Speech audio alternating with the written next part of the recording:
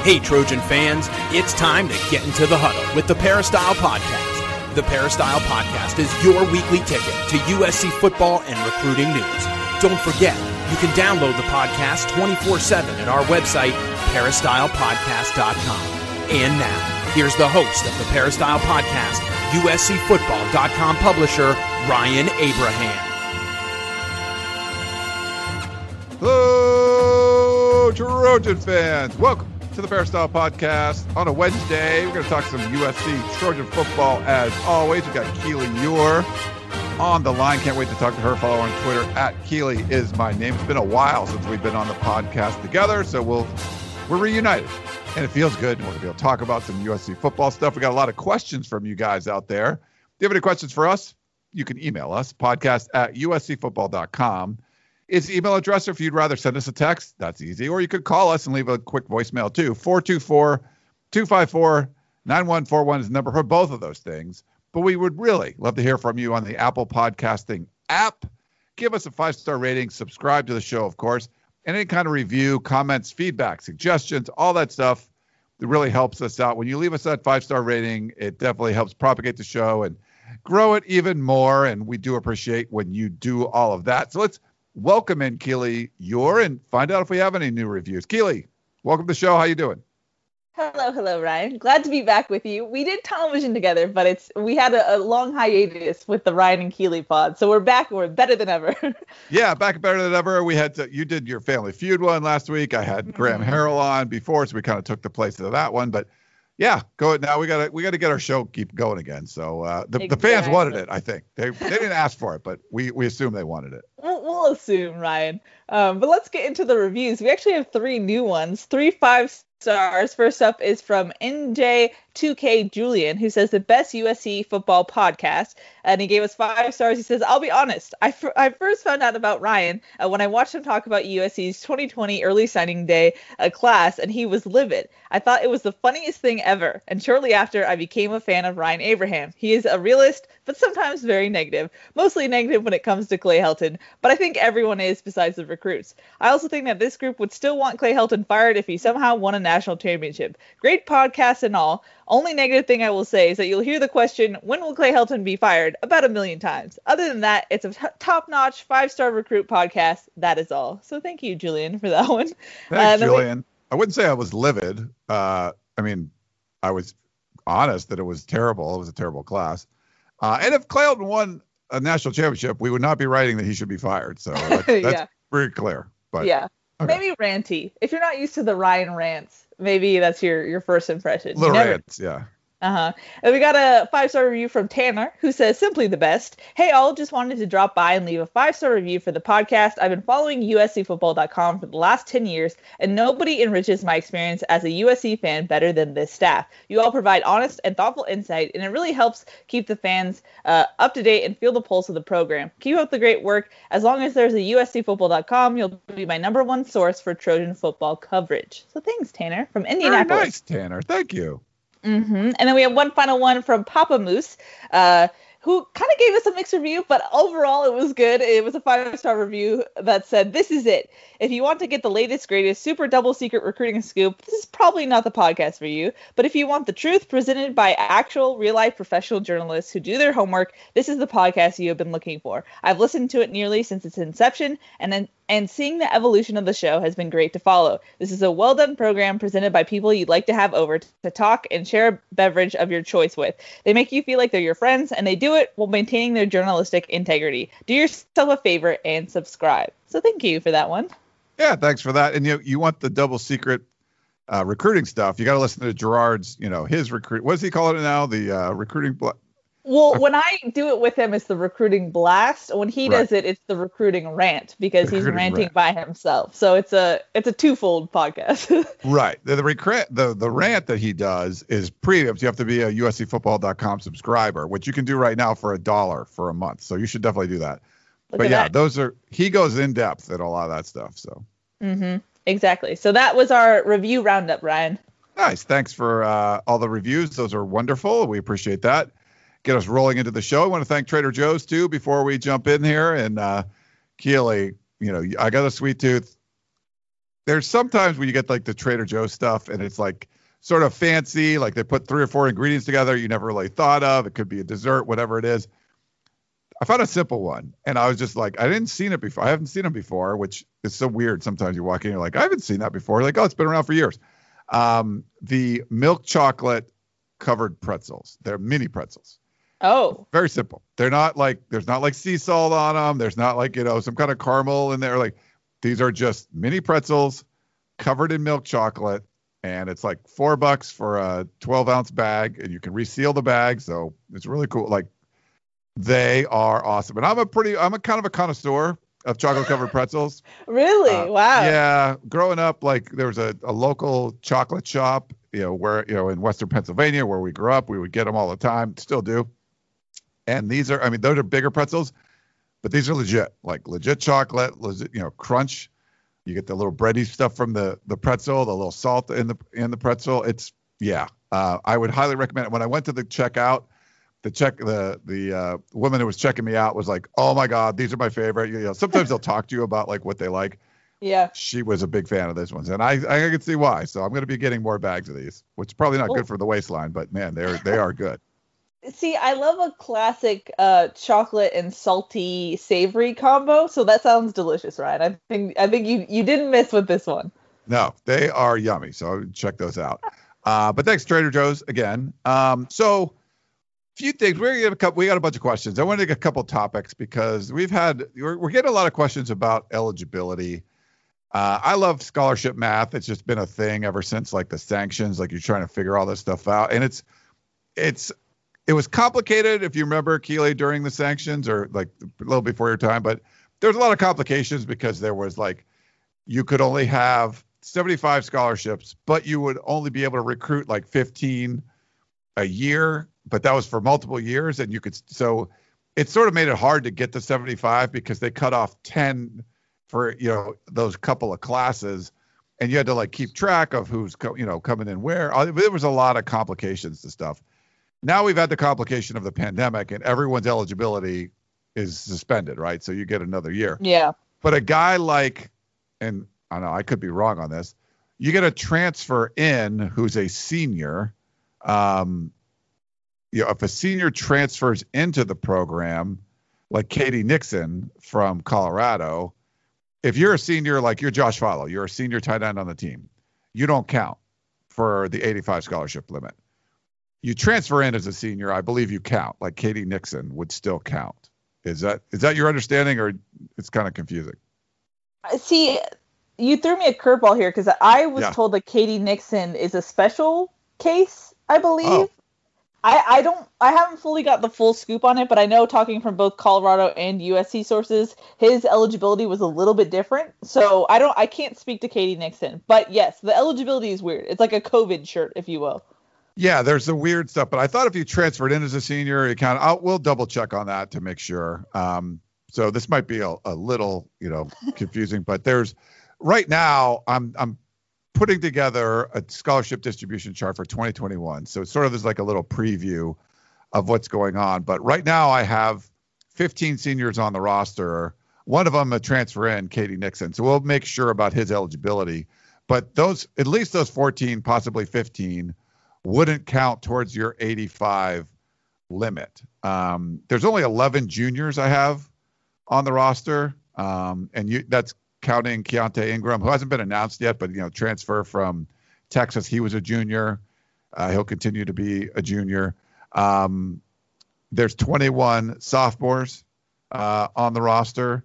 And then right now there's 49 freshmen on the roster. So you got some redshirt guys that came in and redshirted and stuff. And if they're a redshirt freshman in 2020, they're still a redshirt freshman in 2021.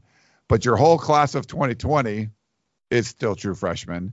And now your class of 2021 is true freshmen. So you have guys from class of 2019, 2020, and 2021 all in freshmen. And right now it's a total of 49 guys, according to my math. So there's 96 players on scholarship, but 82, maybe 81 are only counting towards the 85 limit, according to my math. So, you had 4 transfers in, Alford, Xavier Alford, the safety from Texas, Ismail Sofsher, from Alabama, defensive tackle, Katie Nixon, the wide receiver from Colorado, and then also from Texas, the running back Keontae Ingram. So bunch of guys transferring in. You had guys, transferring out or opting out or declaring for the NFL. But according to my math, because you got that huge freshman class, looks like 96 total guys on scholarship, but like wow. 81, 82 of them counting towards the 85. That's crazy. Just a correction, Ryan. They did announce Keontae Ingram. Clay Helton tweeted out like a little graphic on Friday. So I think there was a little bit of a paperwork issue that they had to sort through. So he wasn't included on Wednesday's National Signing Day, but they did announce Keontae Ingram. Oh, okay. So they did a couple days later. All right. Cool. Mm-hmm. All right. And we'll find out for Katie Nixon because that's an interesting one. Like when seniors transfer in, like how that all works. But it was confusing in the sanctions, Keely, and then this is even more confusing. And we get questions every week about how is this going?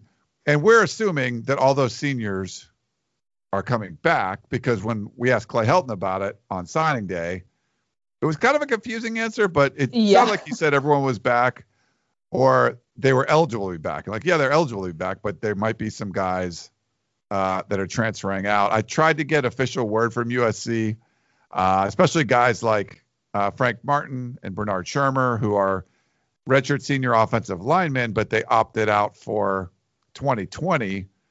And if they're back, and what I got from a USC spokesperson was that they haven't compiled the spring roster yet, and they probably won't be finalized until closer to spring ball. So they're not going to be announcing some of those guys. Essentially, if the guys announcing they're out, they're out. If they didn't announce, they're probably back, but we likely won't find out until, and this is the way it's been happening, Keely, like a couple days or the day before spring football, and the roster comes out. Yeah, I mean, even with the pandemic season, we found out the first practice press conference, the whole update of guys and who was getting surgery, who was out for the year. It was a whole information overloaded, and I'm sure we're going to get something similar to that when USC ever has their first spring practice. Yeah, the fact that it's going to start in April, maybe it'll give them a chance to sort of get things together earlier. Mm-hmm. All of 2020, it just seemed like no one knew what was happening, so you kind of got things pretty late. But there was no pandemic when spring ball started. Like, we got one practice in, right? Yeah. So they should have had time to put all that stuff together. But I think that, the strength staff was added late. There was a lot of stuff that was happening late. Or no, I'm sorry, that was the year before. Never mind. I was wondering where you were going, but I got you now. Yeah. That was 2019. The strength that was weird. Like, the strength staff was added like soon before spring football, right? So it was a little bit. Yeah, that was a little weird. Close. Yeah. The years are blurring together, Ryan. The interesting thing though is what happens not this upcoming year, the 2021 season, but what happens in 2022 when you have kind of this bloated roster? You have to push some guys to the next level, whatever that might mean, right? Yeah. So if we advance this to 2022, those 15 seniors are gone, right? Mm-hmm. You have 11 juniors, 21 sophomores, and 49 freshmen. Now, some of those will redshirt and they'll stay over. But if you add another 25 in there, now you're going to be way over the 85 limit. Will the NCAA this year, they didn't increase the number of 85. They didn't say you get 95. They just said, returning seniors don't count. Well, for 2022, are they going to say, all right, if you were a junior on the roster in 2021 and you're going to be a senior in 2022, you don't count? It would sort of, you have to do something. I'm not sure. Or there might just be a bunch of attrition, but we're seeing smaller recruiting classes, partially because of this, partially because of the transfer portal. I don't know. The NCAA hasn't announced what they're going to do going forward, but just seeing a class of 49 people in it, one grade, that's going to be this bubble that goes through your program that you have to address in some way. Maybe you're, shipping guys off. I don't think the NCAA wants that, but if that's how you have to deal with roster attrition, then I mean, you might have to do it that way. Yeah, I mean, this is going to be something that ripples through college football for a while because now all these classes are going to have to continue on. And how will you deal with a COVID shirt? I don't know. I'm sure there will be weird additions and rule changes, and it'll be something to watch for the next 4 years at least. For sure. All right. Well, a little scholarship math. So we'll have something up on uscfootball.com very soon about the distribution chart. The 2020 is still up there, but I will put up the 2021 chart that I've put together, and should be pretty much finalized now. So, and yeah, check out that. But we've also, Keely and I both had a couple of exclusive one-on-one interviews that you guys need to check out. Mine is already up. Keely's will be going up very soon. Maybe by the time you're listening to this, it'll be up. But I got to talk with the new associate head coach for USC, Dante Williams. He was the Pac-12 recruiter of the year for the second year in a row. He was actually number 3 nationally recruiting behind a couple of Alabama coaches. And, you know, Alabama signed the best recruiting class of all time, so it's going to be tough to beat those guys. So out of the mere mortals in the world, Dante Williams did finish first. I know you got to check it out, Keely. Anything kind of stand out to you in the interview? No, I mean, just hearing him talk about the guys that they signed in this class and just hearing, you know, after his first year at USC, I thought that was interesting. But what stood out to you, Ryan?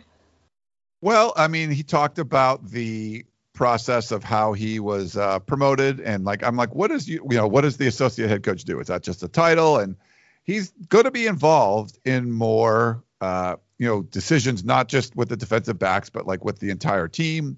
Even on the offensive side of the ball, I think just showing, I think he'll have his hand in recruiting and in all areas, which he already does. But I think that helps. And, he just has a bigger voice on the staff. And I think that's something, you want to take care of a guy like that. He's just done such a good job. I mean, invaluable, just what he's meant for this recruiting class when you're talking about the worst we've ever seen in 2020 that we mentioned in the review. And he turns it around to a top 10, class. And I talked about taking back the West, and he definitely said they're not there yet. But they're, you're working towards it. He doesn't want to finish 8th in recruiting. He wants to finish first. He didn't mention finishing second in the Pac-12 behind Oregon, but that's part of it. He mentioned, winning the Pac-12 South is cool, but you want to win the Pac-12. And not just winning the Pac-12, you want to be able to go out in the playoffs and win a national championship. So I think he talked about what taking back the West means to him, but just having him go over, each player that was signed, all 6 defensive backs and the transfer, give it a few tidbits on each of those guys. I think if you guys want to listen to that, we'll put it up in podcast form too at some point. But that, I thought that was interesting. And the one thing I was disappointed, Keely, try to throw him a softball. Hey, doesn't the early signing period suck? He likes December signing better than February. And I was like, oh, I like February so much better. And he sort of was, well, if you get a guy signed in July or August, you got to really know. And then, what if the coach leaves? Do you let him out of the NLI? He wasn't a huge fan of that either, but he likes signing in December more than in February, which to me, there's so much going on in December. Really, you want to sign these guys now? But I mean, he's the expert. So man, I got checked on that one. Yeah, I don't think you can doubt Dante on that one. But yeah, I think from a strategy standpoint, it might be the best timing just because if you're coming off a good season, you kind of get the guys and that whole excitement. Whereas if you get it earlier in the year, you kind of have to hold on to that. They have to know for sure. You have to seal the deal earlier before you maybe put new coordinators in. And then February, the excitement has kind of died down. So probably not great for the schedule or for sleep schedules, but maybe for him, it's a better strategy to work off of. But, like we said, we can't doubt Dante Williams. Yeah. And I think when his initial press conference, I believe I asked him what makes a great recruiter. I asked him again. He had some interesting things to say, and then, check out the interview, but also with, hiring a new strength and conditioning staff, and you hire a Robert Steiner. And I asked him about it, and he's like, yeah, he's had conversations with him. He likes the plan that he has in place, likes how he's explaining why you're doing certain things and why this is going to help you play, football better. He was actually part of the interview process. Something that went along with his associate head coach title was he got to do some interviews, and just, a guy like that's coming in. Robert Steiner was a great assistant strength coach, but will he be a great head strength coach? And, from what Dante Williams was saying, it sounds like the plan he had in place, what he wanted to implement at USC, resonated with Dante and made a lot of sense. So it was cool to kind of get some of the insight of someone that actually interviewed Robert Steiner for the job. Yeah, no, that's big. I mean, from what I've heard, Steiner has impressed so far, and they're putting out little snippets of him talking on USC social media accounts, and it seems impressive. But yeah, from all accounts, so far he's impressing. And, with Dante, it's kind of cool to see him getting involved at that level, because if you're USC, you want to make him feel important, because he could be hired by like anyone. He's so valuable to the program. So having him have a bigger role, I think is a good thing, considering how much we've heard other coaches say how much Dante elevates everyone's game. Why not have that guy around everywhere to elevate everyone's game? That's someone you want to influence your program. So good thing for USC to keep him around and give him a big role. Yeah, for sure. And then we're not going to get into this too much because this actually isn't up yet, but maybe tell people about Brian Carrington a little bit, Keely. Yeah, I was able to talk with Brian Carrington, who was Texas's former director of recruiting. He's a really cool guy. He has such an interesting backstory. He basically was a student worker at the University of Houston when Tom Herman got there, and basically just in a class one day decided to email the recruiting department and was like, hey, let me help out as a student. And he quickly rose up the ranks and was offered a job at Texas before he even graduated from Houston because he was that good at recruiting. And so he wanted to make the switch into coaching. He wants to try that out, and USC kind of gave him an opportunity with becoming a quality control assistant. So he's going to be on the offensive side. And so a cool story and a cool guy, and he's another guy who's just relentless in recruiting. And so it's USC's kind of building a force on the recruiting staff with Dante Williams, Craig Naivar. Especially, they think they can really lock up Texas now with how many Texas guys they have on the staff. So as far as getting talent outside of California, they definitely have their sights set on Texas. So just an interesting development for USC's support staff, and I thought it was a good pickup for USC on that front. For sure. So looking forward to checking out that interview. Is this going to be a podcast or it's a story? It's a story. Okay. So we're going to be reading that interview. So make sure we'll be reading that. Make sure you check out USC football, or I'll have Keely read it to me. I don't want to have to read. No, I'm just kidding. Audiobook. Yeah. Make sure you check out USCfootball.com. Like if you're not a VIP member, it's $1. So jump in there. You guys need to do that. Let's take a quick break and we'll start answering some of your questions back in a minute.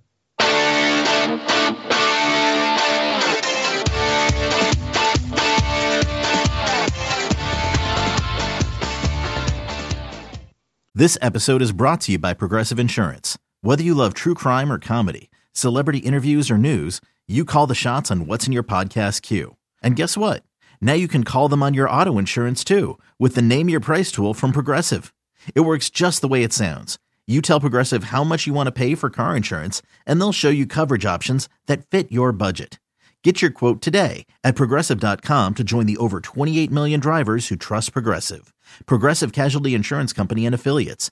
Price and coverage match limited by state law. The wait is over. The Chi returns with new episodes on Paramount+.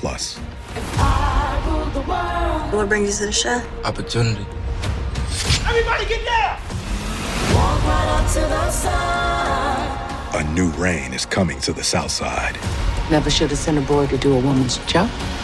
The Chi. New episodes now streaming. Visit ParamountPlus.com/The Chi to get a 50% discount off the Paramount Plus with the Showtime annual plan. Offer ends July 14th. The subscription auto-renews. Restrictions apply. All right, we're back here on the Peristyle podcast. A bunch of questions we have to get to, Keely. The voicemails we have are more geared towards the scholarship math stuff. Do you want me to start there, or would you like to start somewhere else? Wherever works for you, boss man. All right, we'll do a quick one here. This is fast. Is Matt Fink coming back for his senior year of extra eligibility? So, quick question. No quick. name. Yeah. Look at that. Our understanding is yes. I don't know if you talked to any sources directly, Keely, but I felt like the people I talked to said he was going to be returning to the team. They actually have 4 scholarship quarterbacks instead of 2. It'll be doubled with Miller Moss and Jackson Dart on the roster. But Fink is a redshirt senior and can come back and play again.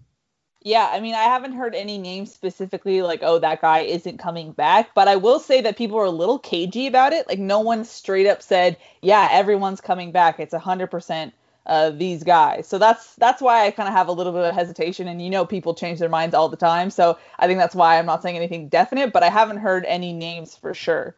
Yeah, they could definitely change their mind. Guys could enter the transfer portal and end up going somewhere else. So there might be looking. Matt Fink was in the portal before, if you remember, and then came back. Mm-hmm. This also sort of has that. This one starts off on a good note, and then it goes full on basketball. So I'll play this one for you. Get your thoughts, Keely. Hey, podcast. This is Rick from Vista. I got a question about eligibility. My understanding is the NCAA granted everybody an extra year of eligibility. Does that mean those guys that are seniors can stay on another year? Does that mean that the loss of the offensive line, is it the right tackle? Oh, no, I think he's coming back. But does that mean any seniors, they can come back for another year? As well as basketball, I think it's more important for the basketball team. Does that mean those guys that have played a 5th year, they can play a 6th year? So basically, USC's basketball team is going to come back intact, except for maybe Evan Mobley. And the other question I have is, do you think Isaiah Mobley is going to move on? And then finally, we got that transfer from Long Beach State. How good a player is that guy? I know it's a lot of basketball, but football seems to be wrapped up until spring. Thank you very much. I look forward to hearing from you. All right. First of all, football is not wrapped up until spring. This is a football podcast. We're talking football. That is way too much basketball. Now, Shotgun has been doing some basketball talk on these podcasts. So does he have a specific email, Keely, or just... No, I think he has an email in his bio, or you can DM him. His DMs are open. And I know he puts out a call or a tweet for basketball questions. He did yesterday. So He just finished a basketball podcast that will be out soon. So stay tuned for that. Yeah, check that out. Shotgun at Shotgun SPR on Twitter. SPR on Twitter. Make sure you go and he can answer. I don't know about some transfer from Long Beach State. Whatever. I don't know who that is. It doesn't care. But anyway, we're football here. We talk mostly football. 99.9% football. Yes, but all the eligibility, they come back for football. I don't believe that's the same for basketball, because basketball got in most of the season last year. Then, everything stopped at conference tournament time. But I believe everyone got their time in advance. Is that the way it is, Keila? I don't think you're getting – all the guys this year are getting an extra year of eligibility like football is. I don't think so, because I remember when the pandemic first started, there was this confusion about winter sports versus spring sports. And I believe basketball falls into the winter sport category, and they weren't granted extra eligibility. So I don't believe they are getting an extra year. But once again, we are not basketball people. I will say, Evan Mobley is definitely gone. He's definitely projected as, if not the first pick in the draft, in the top 10. So he will be gone. He's a one and doneer, which is unfortunate because USC fans can't see him in the Galen Center. But USC basketball, Ryan, they're tied for first in the Pac-12. Look at that. Yeah. And I would say I don't know a lot about basketball either, but I did watch the USC UCLA game. So look at you. I did watch. People were tweeting me like, Ryan doesn't know what's going on. I'm like, I watched the game, dude. But as far as I know this, the basketball team is not coming back intact. Like, it didn't come back intact last year, the year before, this year. Like, that is not like, you're way off on that. Like, that does not happen, especially when you got a guy like Evan Mobley, so no, it's not coming back intact. It's always different. Like, there's always transfers and so that's, no, that's not the case. Yeah. And then what was his other question? He had multiple questions, Ryan, or did we address it? I think we addressed the first one with like all the seniors coming back. Then it slipped into like this basketball madness, and I think we touched on most of the stuff that he had in there. Okay, good to know. Well, let's move on to an email from our buddy Brett C. from Knoxville, Tennessee, who says, "Hi Ryan, Keely, and team. I'm wondering about when the Pac-12 football schedule will come out for the 2021 season. Thanks and fight on." So thanks, Brett. I actually talked to a source about this, and it's I'm not allowed to say, but it's supposed to be coming. It should be coming fairly soon. I would definitely before USC spring ball starts. Pac-12 has always been kind of weird about this. We had someone write in about, I think, a schedule once where they looked at the schedule that is now the out of conference games, San Jose State's the opener, all that stuff. But people thought USC was going like USC, Notre Dame, BYU, Arizona State, because those are the first 3 games listed. The out of conference games are scheduled. You're going back to play Notre Dame in October. You're playing, BYU in November, I believe. And then they just list the rest of the teams in alphabetical order. So we don't know right now. You assume Stanford's going to be one of those early ones, but the Pac-12 should be coming out with that. I would say probably within the next month or so. There you go. We have an email from our buddy Stephen Poway who says, Dear Keely and Ryan, are there any offensive lineman prospects in the transfer portal these days? I hate to say it, but I keep thinking that USC's offensive line may be the Achilles heel of our team next year, a team that is otherwise very solid all around, particularly with the pickup 4 Val and sometimes 5 Keontae Ingram, strengthening our running back group. Fight on and win in 2021, Steve in Poway. Steve, there's whatever you want in the transfer portal, it's there. I mean, you need a kicker, you want a cornerback, like there's dudes there. USC's tried to get some guys. I believe they'll still be trying to get somebody out of there. Ideally, you bring in a left tackle, like they brought in a right tackle, a little over a year ago. You're doing that. In this case, trying to bring in a left tackle. It's not always easy to get the guy you exactly want is going to be the right fit, but there are a bunch of dudes in there, and I think USC's looking. I think do we have a story up there recently, Keely, about some of the prospects in the transfer portal? I think we did. I think Chris had who's left on the board as far as possible transfer prospects. I know USC was looking at Wayne Morris. That was a guy that they were after, but he didn't commit to USC. And that was prior to USC announcing that Clay McGuire was going to be the coach. So it's hard to get guys out of the portal when you don't have a coach.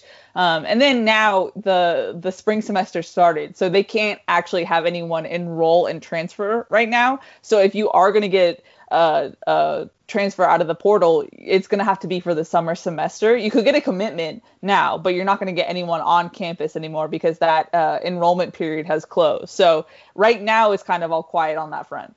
Yeah. Yep. All right. Thanks for that one. We have a text, and I don't have the name, so maybe, Ryan, you can look that up. They said, clutching for straws for hope here, trying to think of why John David Baker would leave Graham Harrell / USC for Ole Miss. Better title, they actually put tight ends on the field, but could it hopefully be that Baker knows Harrell is planning to leave SC after the 2021 season, and thus this would indicate that we might finally be free of Clay Helton and the Groundhog's Day purgatory we're trapped in after the 2021 season? Wow. Yeah, they didn't leave a name. Like it's a 760 number, but didn't leave any kind of name. It was the first text we received. So I think it's a good opportunity. I mean, John David Baker is a Southern guy, going back there. I think he got a great opportunity at USC to become a position coach and saw an opportunity with Lane Kiffin. I applaud moves like this where he's kind of been attached to Graham Harrell and, can spread his wings himself and find his own way a little bit. I wouldn't tie it to anything that it means. John David Baker, like 1 year assistant coach leaving means that Clay Helton's leaving, like that. No, I wouldn't say that's the case at all. Yeah, that's going too far. From everything I've heard, it had more to do with John David Baker than it did with anything else. And he also picked up passing game coordinator. So that's a good jump to have after your first year being an assistant coach and working for, obviously, like you said, Lane Kiffin. So I think it was more to do with JDB than anything else to do with USC on that front. Yeah, you get a good job offer. You got to, you have to entertain something like that. So good for him. And, like I said, great for him to be able to kind of get away from the guy that gave him his start, and, he can branch out on his own. Yeah, growth. We got another text, and it's from Marcus from Moco, who says, to Ryan and the Peristyle podcast family, while looking at the highlight reels of the incoming class, I noticed that Joseph Manjack, the wide receiver from Texas, can play the wildcat position. Is it possible that he will play this position at USC to change up the offense and in short yardage situations? The kid can obviously throw the ball, as he backed up Memorial's main QB when he was injured, and he's deceptively fast. It's the only way I can see him getting minutes early on, unless he has a breakout camp or the injury bug hits the receivers room. Marcus from Moco. Marcus, I'm going to say no. Like, we haven't seen anything like that from Graham Harrell. Could it be some wrinkle that they put in there? I guess, but they only had, 2 scholarship quarterbacks. We didn't see like Matt Fink coming in and doing anything like that. I'm not sure they're going to put a true freshman like wide receiver in there unless it's just he does some. Maybe they try to practice and like, man, this is amazing, and they put it in. But my guess, if I had to bet right now, Marcus, are you going to see Joseph Manjack running a bunch of wildcat in 2021? I would bet no. Yeah, I would have to go with that too. But Manjack is really intriguing to me, Ryan. I think on another podcast I said he was maybe the most intriguing guy in this class. I don't know why, but his film is just, he's kind of shifty, he's fast, and he just seems like he could be that kind of question mark factor that maybe USC is missing. So I don't know. He's a guy to watch for sure. I don't know if he's going to be an instant impact guy, but I think he'll have a role on the team. So look out for him. Watch for him, and maybe like, if a Clay McGuire is, looking at different short yardage stuff, he talked about potentially going under center, right? I don't know. So if he implements stuff like that, and, Graham Harrell said we don't do that, and they're going to start doing it, maybe they'll start doing something like this, which we really haven't seen much of. Yeah, I mean, we haven't talked about this, Ryan, but what did you take away from the introductory press conference of Seth Doege and Clay McGuire? I know you asked a couple questions. Yeah, why does it seem like 9 years ago? It seems like so long ago. Like we haven't talked about it together on the podcast. Mm-hmm. You guys talked about it on Family Feud. A little bit, yeah. We recorded it before the presser, though, so we didn't get to talk into their specific. Okay. Yeah. Yeah, I think for Seth Doege, is like, he was involved. I think I asked about recruiting a little bit, him being involved there. He was really involved with the quarterbacks and stuff. He seems like a go-getter kind of guy, and he'd been an assistant coach before. He's worked with Mike Jenks. Yeah, I mean, I feel like if you're going to fill in for a John David Baker, you're basically getting someone with a bunch more experience than John David Baker had. So, that could help the tight end room. And I feel like with Clay McGuire, I liked what he said about, they could look at going under center. But I think the Rain of Troy people were saying this too. We probably said it. I'm sure something along these lines. He was the guy you should have hired 2 years ago, right? Like he should have been the guy that came in when Graham Harrell came in. And I don't know if Cliff Kingsbury would have stuck around if he would have had an opportunity to bring in his offensive line coach, or like if they would have eventually replaced Tim Drevno. The fact that you didn't, and they sort of explained it away, and to me, that was, you needed to go all in on the air raid. They're all in on it, or this version of the air raid, whatever it is. You needed someone with that kind of experience running the offensive line. And, he got a bump when he went to, go work with Kingsbury. He wasn't fired. He left, he didn't get fired by Mike Leach. He left for a better job. Kingsbury gets fired. And so then he ends up at Texas State. So I think he kind of gets a little bit of a bad rap about that. But I thought he was good. I think that's what you need. Is he going to be the savior of the program? I don't think so. But if you're going to run this kind of offense, you need this kind of offensive line coach, if that makes sense. Yeah, no, it does. I mean, I thought it was really interesting. He kind of, alluded to things, didn't say it outright, but he definitely said that you're going to have to change your strategy when you get into short yardage situations, when you get into the goal line situation. And so I think he had a quote that said, like, you don't want to keep banging your head against the wall, meaning like you don't want to keep doing the same thing. So I thought that was good. It's at least a breath of fresh air, a new perspective. And he said that, you know, him and Harrell understand the same language almost, and it'll be easier for adjustments and whatnot. So I think that's good, bringing in someone who knows. And if I will, Ryan, we actually have a question that kind of goes to this. Sure. It's from Bay Area Trojan, who wrote an email that said, Ryan and Keely, I listen to your podcast all the time. Keep up the good work. Well, thank you. And he said, I have a few questions for you guys, and I'm interested in getting your thoughts. It's been mentioned several times in your podcast that Graham Harrell would be better positioned for success with a more air raid oriented offensive line coach. What specifically does that mean? Are we looking for an O-line coach that is better able to teach his position group how to pass protect? How would an air raid O-line coach differ from a more traditionally oriented coach at the same position? And then I'll get into, he has more questions, but I'll let you address that first, Ryan. Yeah, so this was like kind of the big question when we saw Graham Harrell come in, and it was kind of explained away, you know, like, oh, Tim Drevno, it's fine that he hasn't run this kind of offense before. It's all the same or whatever. And it just didn't seem that way, right? It seemed like you needed someone that was more familiar with this offensive system. Was there any headbutting going on behind the scenes where, you know, the offensive line coach wants to do things a certain way and the offensive coordinator wants to do it a different way? I think we asked about splits, you know, wider splits with Clay McGuire. It didn't sound like that was something he was, you know, you had to be doing. But that's one of the things that you usually see in this kind of offense where the offensive linemen, their splits are a little bit wider. There's not as much kind of pulling as it's more of a zone blocking kind of scheme where you're blocking this zone.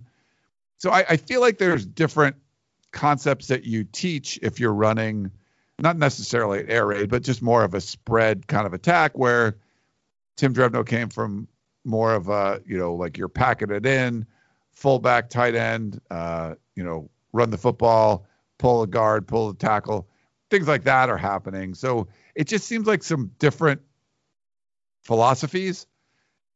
Not that, you know, a coach that was I don't know. I mean, like an offensive line coach that was coaching, you know, blocking it for Navy where they don't throw the ball ever, come and work in an air raid kind of scheme and still teach guys how to block and pass protect and things like that. I just think there's some differences there. And it might not be the end of the world or the end all be all, but I feel like you needed someone that would have some experience in this offense because it's unique. It's got its own quirks and all that kind of stuff. And Tim Drevno hadn't coached in that kind of thing before. So I feel like it's just more about the kind of, it's not just pass protection. It's just like the blocking concepts that you would use in these more spread offenses than you would in the more kind of pro style offenses that we've seen Tim Drevno operate in.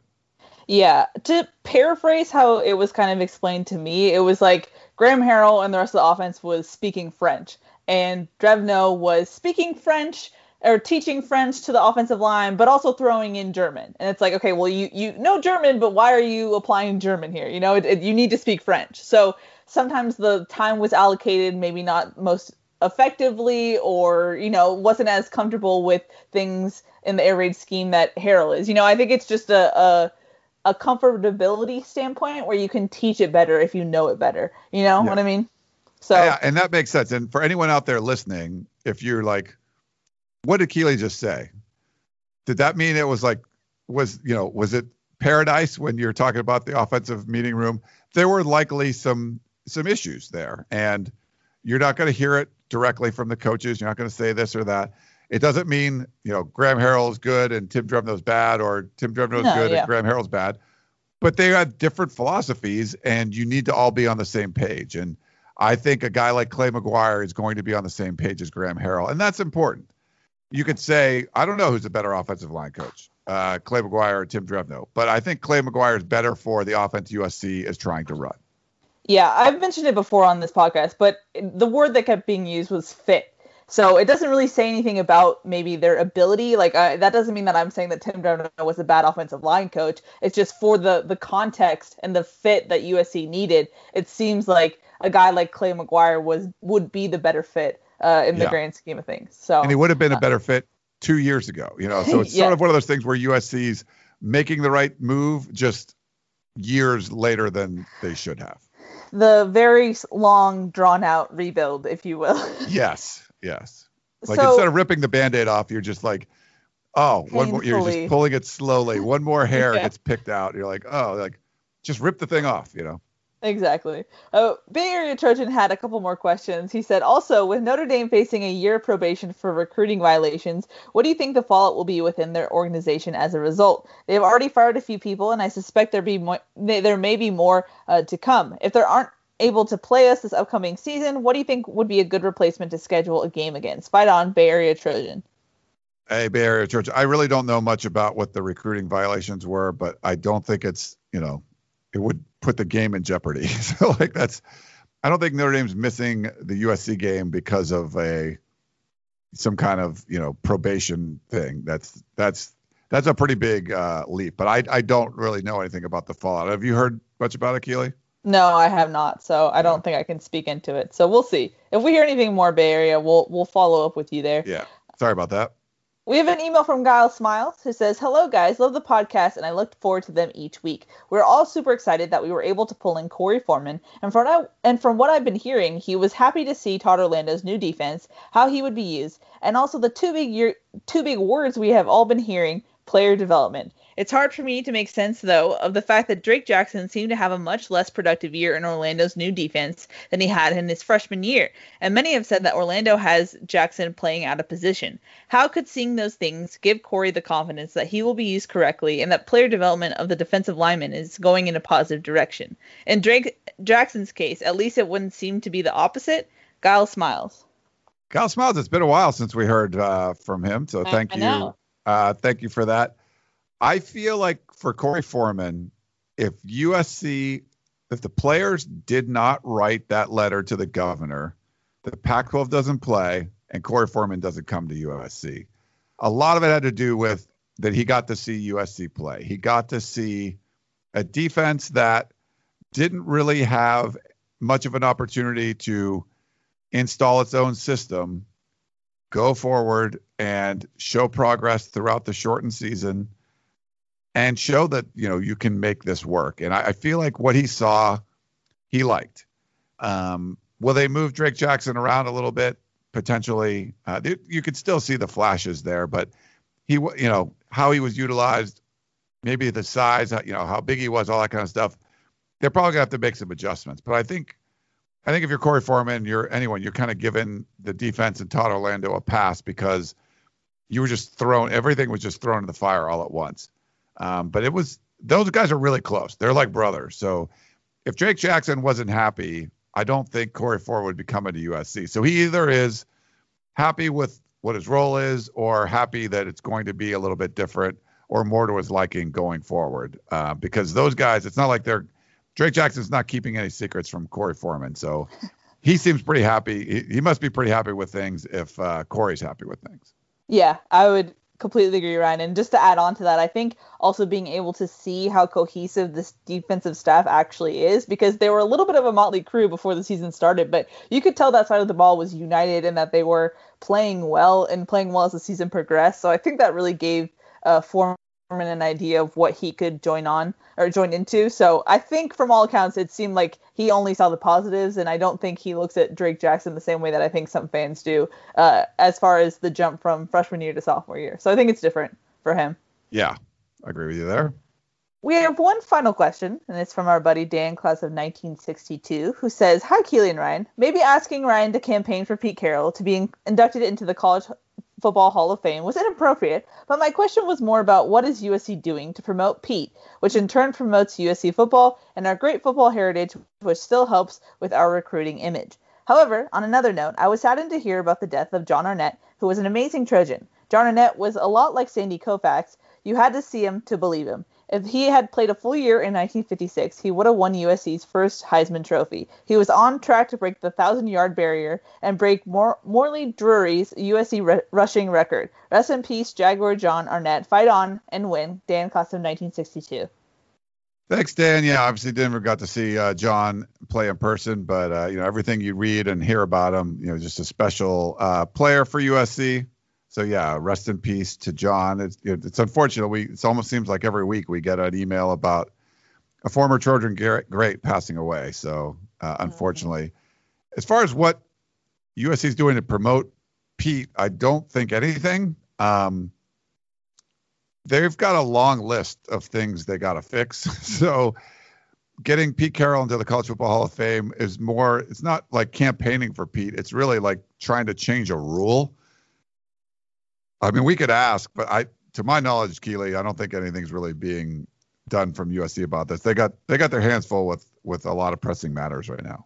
Yeah, I would say if it is on the list, it's not at the top of the list. There's a lot of things happening, especially because Pete's still coaching, so maybe it might be a thing that they take on when he's like done and retired, and then you can elevate him. I'm not sure, but definitely haven't heard anything about it. So that would lead me to believe that it's not a pressing priority right now. I would think, once he's like 70 or about to be 70, it probably some would have to come when he retires, I would think, from coaching. And look at that. But that's, that's something I don't think is high, very bright on USC's radar right now with all the other stuff going on. Yep, I would have to agree. All right. Well, I think it's going to wrap things up. Keely, good stuff. It's good to be back. I was about to say, glad to be back podcasting with you, Ryan. Yeah, it's always good and great questions. Thanks everyone for that. And check out, Keely's stories coming up with Mr. Carrington, mine coming up on the scholarship math and the scholarship distribution and all that. So make sure you check it out. And of course, always check out USCfootball.com. It's $1 if you want to be a VIP member. There's no reason not to do it. So go in there, $1. Come on. What else are you going to do during the pandemic? Go check it out. Go read everything. We put stories all the time. So hopefully you guys get an opportunity to do that. And if you are a member already, we appreciate you doing that. But that's Keely York. I'm Ryan Abraham. Thanks so much for tuning in to the Peristyle Podcast, and we will talk to you next time. You may have noticed that shopping at Trader Joe's is unlike shopping at other markets. People ask us all the time how we manage to have such unique, interesting, and delicious products at such great everyday prices. This is Dan Bain of Trader Joe's. The answer is simple. It's all in the way we do business. We buy directly from the manufacturer whenever possible. This helps to keep our costs low, and we pass those savings on to you. No gimmicks, just great values at honest prices. Every day at Trader Joe's. Thanks for listening. You've been listening to the Peristyle Podcast, presented by USCFootball.com. Be sure to tune in next week for the latest news on Trojan football and recruiting. Don't forget, you can automatically download the podcast directly to your smartphone or tablet for free. Just click the iTunes link on peristylepodcast.com or search for Peristyle Podcast at the iTunes Music Store.